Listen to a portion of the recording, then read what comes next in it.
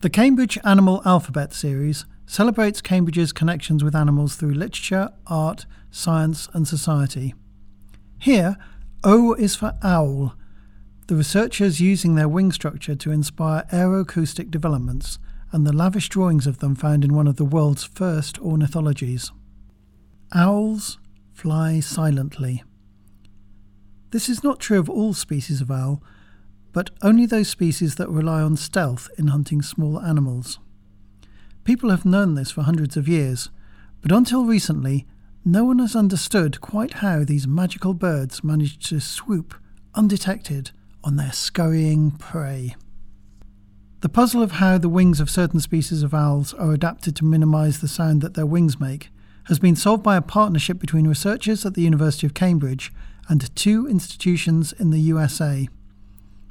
The key to the puzzle lies in the intricate structure of owls' feathers, and especially the plumage on the trailing edge of their wings.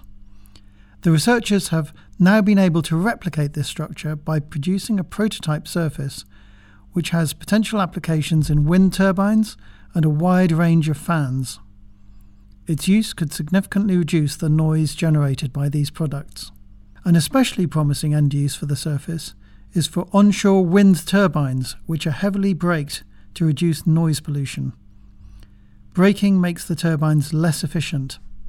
The story began in 2010 when Dr. Justin Jaworski, then a researcher in the Department of Applied Mathematics and Theoretical Physics at Cambridge University, decided to look in detail at the structure of owls' wings. Jaworski worked with Professor Nigel Peake, a specialist in aeroacoustics known for his work on aircraft, to identify how owls' wings differed from those of other birds. They found 3 key differences. The first difference, unrelated to silent flight, is that owls' wings have a serrated leading edge in a way that enables them to plunge steeply downwards and then take off again.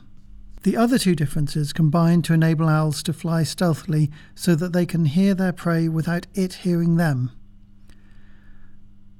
The feathers on the upper wing surface have a particularly detailed and complex microstructure, with layer upon layer of interleaved barbs and hairs. Much of the noise from wings, whether the wing of bird, plane or fan, originates at the trailing edge, where the air passing over the wing surface becomes suddenly turbulent. Owls have a neat solution to this problem. At the trailing edge of their wings, owl feathers produce a flexible and porous fringe, which reduces air turbulence by smoothing the passage of air.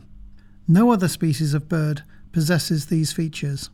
Even more significantly, species of owls, such as fish owls, not requiring an acoustic stealth advantage, do not possess them either.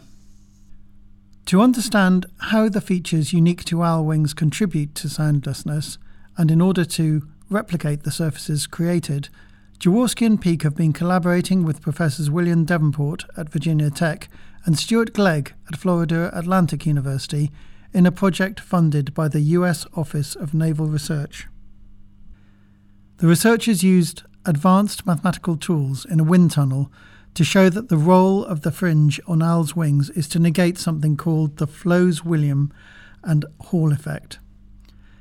The porous elastic fringe filaments are a much softer sound scatterer than a sharp, rigid edge.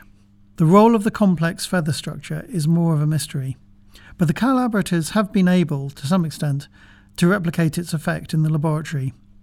What appears to be crucial is the way that the fine hairs form a canopy, perhaps shielding the basal surfaces of the wing from pressure fluctuations in the turbulent airflow.